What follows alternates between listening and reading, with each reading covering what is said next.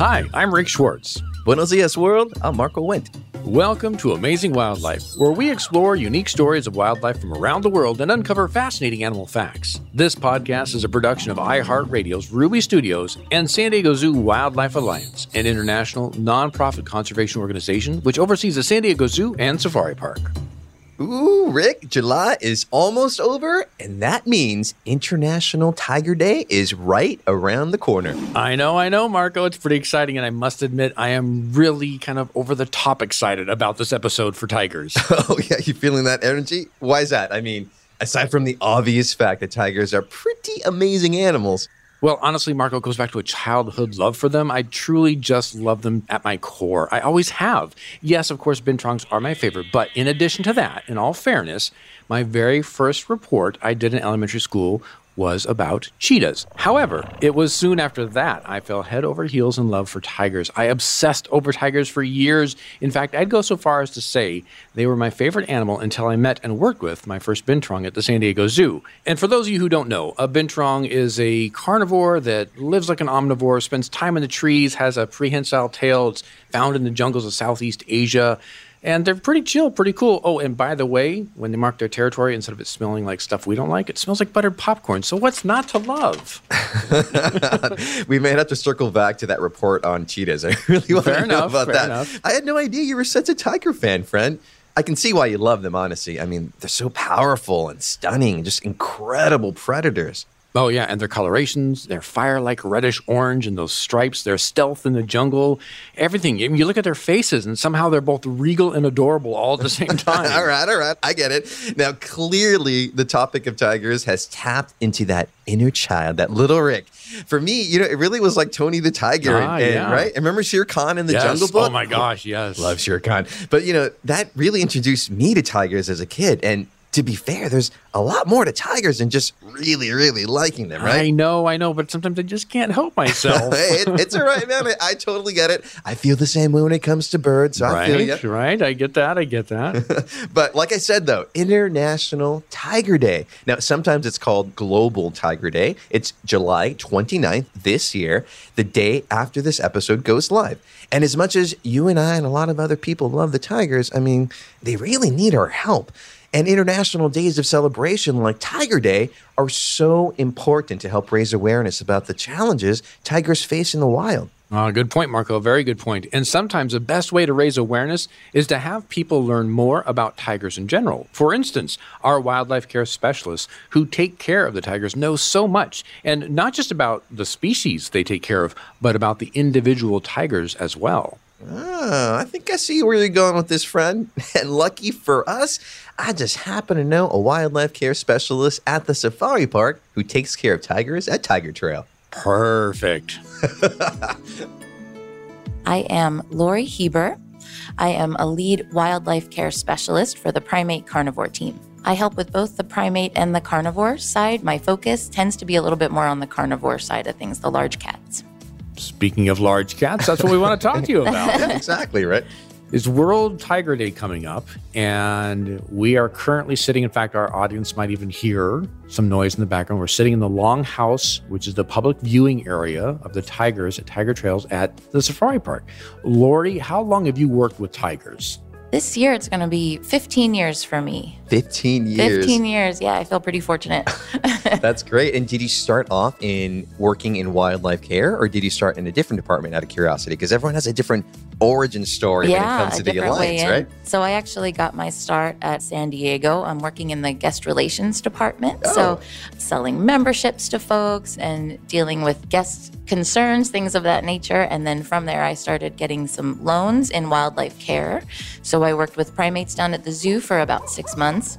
I was fortunate enough to work here with our condors for about 6 months, and then eventually got my permanent position here with the large cats. Yeah, and just to put in perspective what a loan means, in our organization many moons ago, when you worked in one department, you could be loaned out to another department to gain experience within what the organization does. And that's a really great opportunity for so many people like yourself, Lori, to have been able to now transition and 15 years later still working with wildlife like you are. Exactly. Yeah, definitely. And, the variety team experiences prior to starting the interview, we were all just talking about our background and exposures of different species. I had no idea you worked with condors. That's amazing. I did. Yeah. I know. And I know you and I worked together in our Australia habitat, right? We did. You were working with the tree kangaroo. Yes. And I know from just knowing you for so long that tigers are really special to your heart, right? They are, absolutely. And I mean, it's been so kind of illuminating and educational to work with so many different taxa. And I feel so fortunate to have had that experience here. It's given me a lot of insight into different species and how differently they function and what interacting with them is like, how much that can vary from one type of animal to another. So yeah, it's been a long, interesting road, but absolutely, I'm so excited to be here still working with the cats. I love them.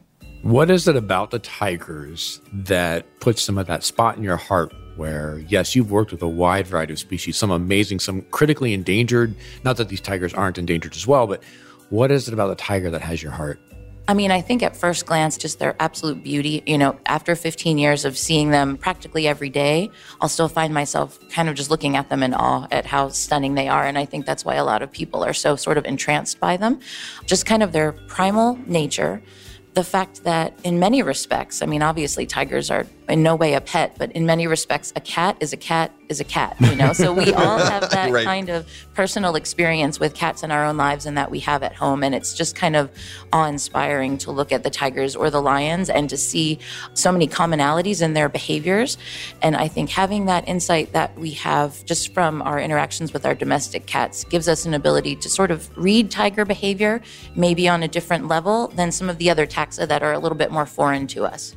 I want to touch on real quick. I think you bring up a really good point where a lot of times, I know just working with cats myself in my history, people look at them and go, oh, it's just like my cat at home. And I always say, no. Your cat at home is a smaller version of this cat. This is not a bigger version of your domestic cat. Very true. Because Very true. the house cat can, obviously, if it is outside, it can cause a lot of damage. They're very efficient predators, and they can become feral very easily, meaning they can survive on their own.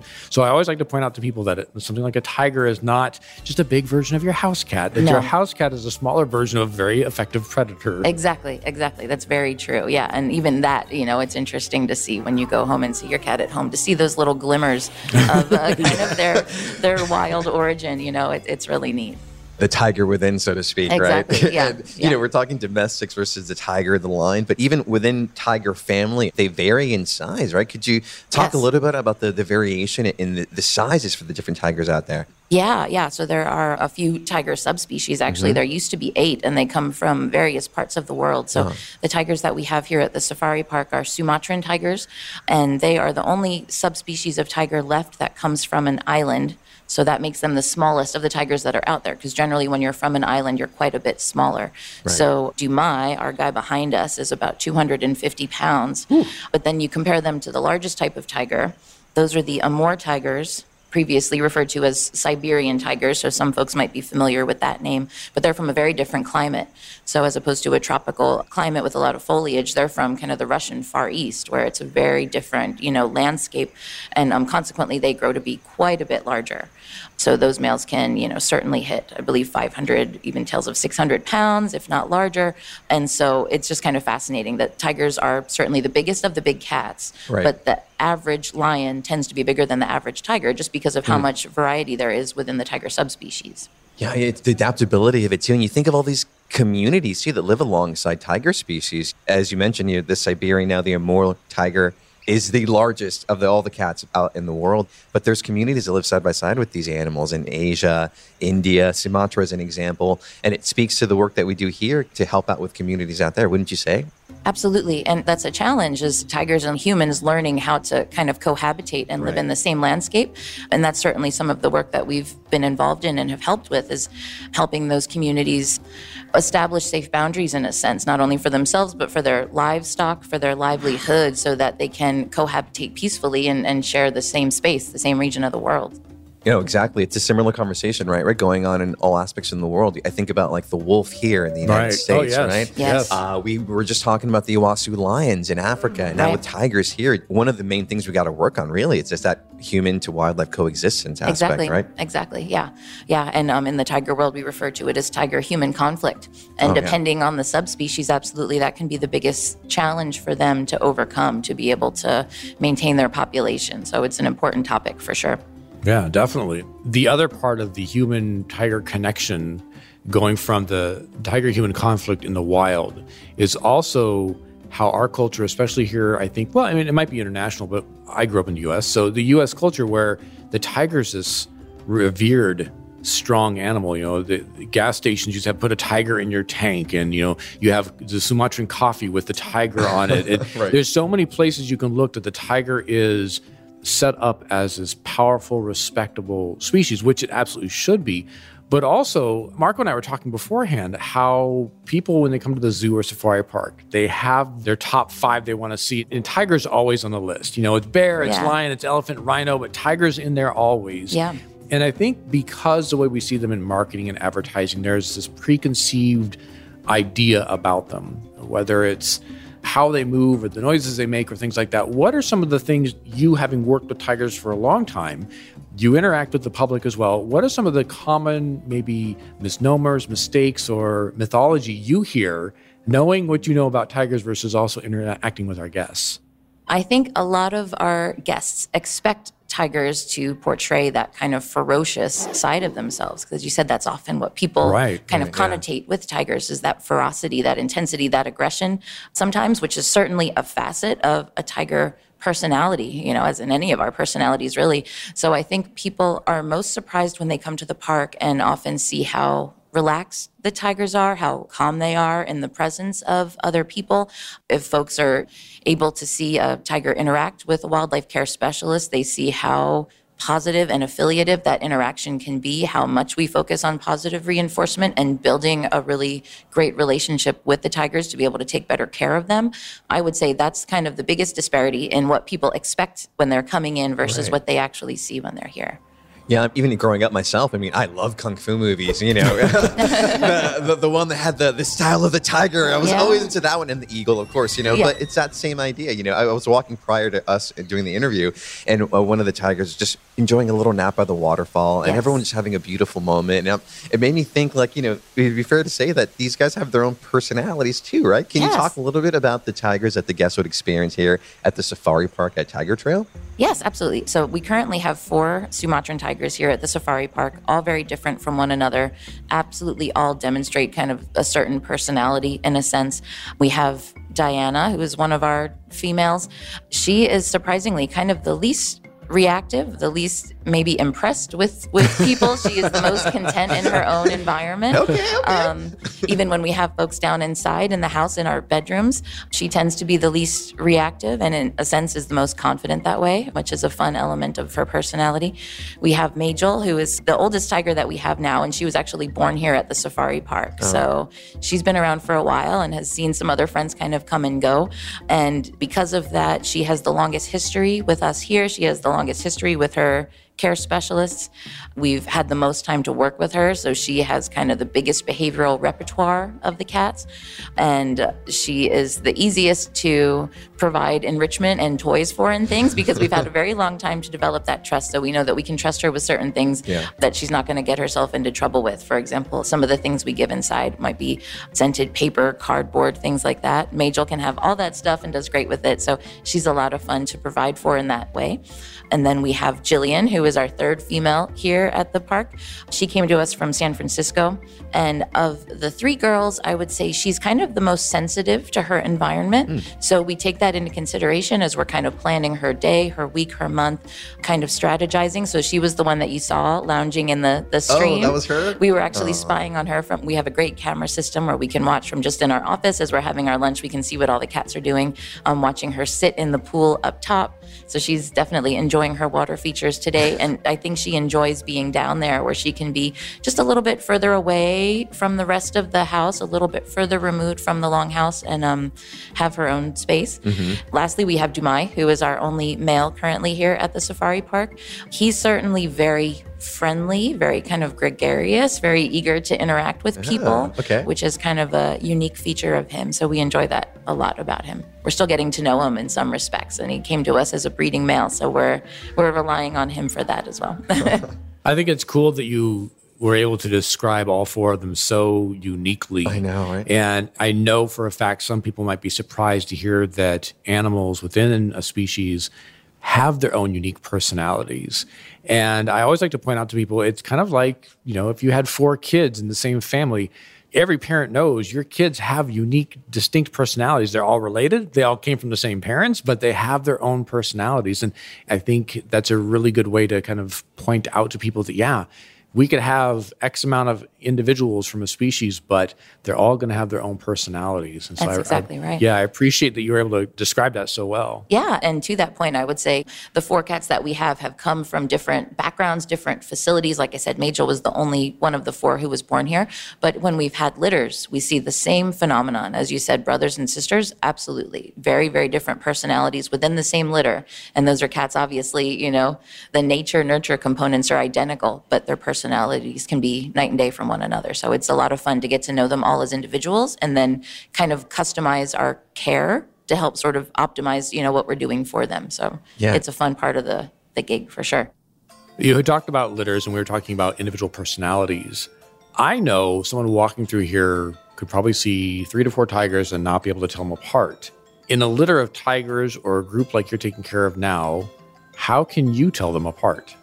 Well, tigers are easier than a lot of the species out there because of their stripe pattern, of course, and each stripe pattern is unique to each individual. So we all get to identify certain markings that stand out to us when we're looking at any cat. And, with a litter, same thing. One of the first things that we'll do is go in, study them, study their faces, their different markings on maybe the top of their head or above their eye or on their tail or on their side, and figure out, okay, that's the thing that I'm going to notice about this one individual to make sure I'm looking at the right one. And so tigers are pretty unique that way. And it's one of those things that even now, after working with a cat for a long time, we have an amazing group of photographers who catch great images of our cats from time to time, and we'll post them on Facebook, and they'll point out certain features or certain little designs that we hadn't seen. One of the fun ones was Diana. Someone pointed out that she has what looks like a little goldfish under her right eye, I believe. And once you see it, you can't stop seeing it. Right. And it's so funny that I've been looking at her for this long, looking at all the different little flames, stripes, patterns, and had never noticed that. And so it's kind of like looking at a cloud, that the longer you look at it, you can start to see different features and different designs. So it doesn't get boring. Yeah. And that's really cool. And that's something I encourage people, if they're, especially our members, coming back to the safari park more than once, if you're going to be by the tigers and hanging out, see if you can start to recognize the different patterns that stripes offer up. And it's the same for most species with stripes or spots. They are unique to that individual. So once your mind can start seeing those unique aspects of that pattern, it allows you to identify them. So it's really cool. Yeah. Yeah, it just inspires so much passion and joy when I see guests come to Tiger Trail. I mean, earlier I was actually walking around just watching guests admire the tigers here. And I started actually asking the children in the area, I'm about to speak with one of our tiger specialists. Like, what would you ask our specialists if you had the opportunity? And I had a really fun one that I wanted to throw out to you, Lori. Okay. Let's see. And it was like, favorite tiger vocals, because we were just talking about that. Yeah. Right? Tigers, they do more than just the roar, right? That everyone talks about. Can you talk a little bit about that? Yeah. Tigers actually have kind of a broad repertoire of vocalizations, and they can express a lot of different emotions through them, for sure. So people think of the roar, which can be associated either with aggression or sometimes just sort of territoriality, and we'll hear that from time to time. We also hear a kind of a long call, which sounds a bit like a roar, but you can sort of tell by its nature that it's not necessarily aggressive, but it travels a great distance. And we usually associate that with a territoriality as well. Interestingly, we know that if it goes on for an extended period, that's usually one of our telltale signs that one of our females is in estrus and might be ready for breeding. And sometimes the male will then reciprocate. So that's very informative for us as the care specialist. So it's something that we pay attention to.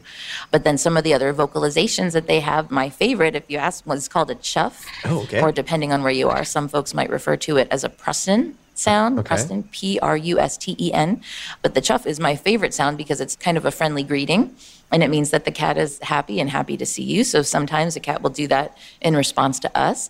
Sometimes when we have cats that like one another, or cubs greeting a mom, or vice versa, they'll do that in response to one another.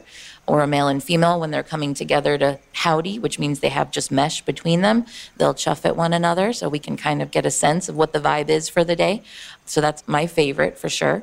And then in addition to that, they have other little sounds that they'll throw in that kind of sometimes sound like little yowls or even little chirps and things like that. So they mix it up a little bit, and it's a lot of fun. And again, very individualistic. Very often when we hear a cat vocalizing in the house, we can tell who it is based on the sounds that they're making in their own voice. Again, just like a parent can hear their kid make a certain noise in a room, and they know exactly which child did what. Exactly, yeah. The tiger version of mommy, Right. mom. Yeah. I love it, you guys. And just like aspect to you, I was just having this conversation earlier. All wildlife communicates. We just have to learn how to listen, right? Yes, and you exactly. definitely know how to do just that. So that's really wonderful of that story. I really appreciate that chuffing sound. That's great. It is. And just in case our guests aren't aware of what this sound is, I actually have it ready on my phone. I'm going to put it up to the mic here, Lori. Let's see if the guests can hear a chuffing sound of a tiger. I mean, that sounds like a happy tiger to It me, is right? a happy tiger, So yes. I can hear that in the headset really well. So if you could describe, does that come from the throat or is that more in the nasal and mouth area? It's towards the nasal mouth area. Yeah, they're kind of just like blowing air as they make that tiny little vocalization. So it's mostly in their nose and mouth, I would say. Speaking of all the different sounds that the tigers make, a lot of people with cats at home, they know they purr. Do tigers purr? Tigers do not purr. So tigers are in the larger classification of cats. So they're in the Panthera family as opposed to the Felis family. So the Panthera family is referred to as cats that roar, whereas the Felis are the cats that can purr. And then right in the middle there are the weirdos, the cheetahs, the Acinonyx just gonna ask you jubatus that have their own little special classification, and they can kind of do both. But yeah, the tigers don't purr. Lori, you've done such a great job helping us understand the perspective of tigers from your side of it. And I think our audience, people love tigers anyways. You're just making them fall in love with them that much more. This episode is obviously coming out near and around International Tiger Day, or also known as Global Tiger Day, which is to raise awareness for what's going on with tigers in the wild as well. What are some of the great conservation facts you could share about tigers with our audience? Yeah, so tigers, as much as we all love them, unfortunately, they are endangered. And this subspecies that we have here, the Sumatrans, are unfortunately critically endangered. There's believed to be less than 500 of them currently in Sumatra. Sad. There's roughly around that same amount in human care throughout the world. So one of the obvious things that we do here at the safari park to help support the population is to participate in the Species Survival Plan, or SSP. Those are the folks that know the population so well. They know the genetics of every individual, and they make their breeding recommendations based on achieving and maintaining the highest degree of genetic diversity within the population as possible. So that's kind of the first and foremost thing that we do here, is being part of that breeding program. And of course, all the cats that we have here are also ambassadors for their counterparts in the wild. And so when folks come here and are, sort of taken aback, as we all are, when we see how magnificent they are, one of the best things you can do for Sumatran tigers is to just be conscious of what it is that you're purchasing. Because for Sumatrans in particular, one of the things that's most challenging for them is habitat fragmentation. And on the island of Sumatra, a lot of that is caused by palm oil plantations. And there's a lot of products out there that contain palm oil. So the most that we can do to either avoid that or use products that utilize sustainable palm oil, it helps to preserve their habitats in the wild and keep the fragmentation from happening so that they can find one another and achieve their own genetic diversity in the island.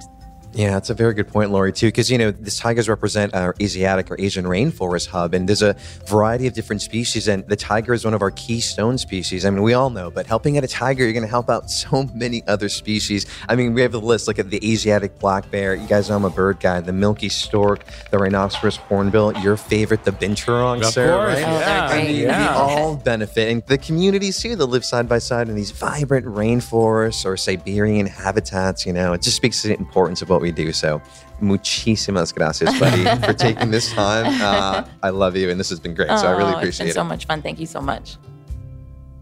As always, when talking to our wildlife care specialists, it's great to hear Lori's passion for her work come through as she shared her knowledge and love of tigers with us. Oh, yeah, I know what you mean, amigo. I mean, I really appreciate Lori sharing with us that important work with the SSP, or the Species Survival Plan, and how we really need to be thoughtful when we buy things with palm oil as an ingredient. Oh, so true, Marco. And I want our listeners to know and really understand that being a conscientious consumer can and does make a difference. Palm oil can show up in many different things, from food items to lotions and healthcare products. We want to encourage people to look at labels and support brands that use sustainable palm oil. Oh, yeah, that is an excellent point, Rick. And I think now would be a good time to also bring up another challenge tigers face, and that's wildlife trafficking. Mm-hmm. I know that can seem like an odd term to some people, but it's worth understanding and talking about so we can help tigers and other wildlife too. Yes, great point, Marco. Not always a fun topic to discuss, but it is a topic everyone needs to be aware of. Yeah, definitely. I mean, for any of our listeners that aren't sure what wildlife trafficking is, essentially, it is the illegal buying, selling, trading, or poaching of wildlife, parts of wildlife, or products with ingredients that come from protected wildlife. And although science has proven that there is no medical value in ground up tiger bone, as an example, or other body parts, wildlife trafficking is still a multi-million-dollar industry. And that's exactly why days like International Tiger Day are so important. We can use days like this to collectively raise awareness. And Marco, you pointed out that there is no medicinal or medical value in tiger parts. It's also worth reminding people sometimes trinkets like keychains, necklaces, belt buckles, or other items with animal fur, teeth, or claws or other parts also contribute to wildlife trafficking. It may seem silly to say this, but it bears repeating. These items, the teeth, the claws, the fur, etc., well, they all look much better when left with the original owner. Oh yeah, definitely, buddy. All good points. We can all support tigers by supporting conservation efforts, being thoughtful in what we buy as consumers, and raise awareness about wildlife trafficking so we can save tigers and countless other species in the Asian rainforest hub. Exactly, Marco. I love these international or global days for animals. It's really a lot of fun to join up with everyone and raise awareness for wildlife. Oh, I agree. And guess what? You are in luck, friend. Oh, really? I'm all ears. And maybe a trunk? Huh? World Elephant Day is coming up. Oh, that sounds like a ton of fun to me. Let's do it. Be sure to subscribe and tune into our next episode in which Marco and I unpack pachydermy facts and elaborate on elephant information for World Elephant Day. Al próximo, I'm Marco Wendt. And I'm Rick Schwartz. Thanks for listening. For more information about the San Diego Zoo and San Diego Zoo Safari Park, go to sdzwa.org. Amazing Wildlife is a production of iHeartRadio's Ruby Studios. Our supervising producer is Nakia Swinton, and our sound designer and editor is Sierra Spreen. For more shows from iHeartRadio, check out the iHeartRadio app, Apple Podcasts, or wherever you listen to your favorite shows.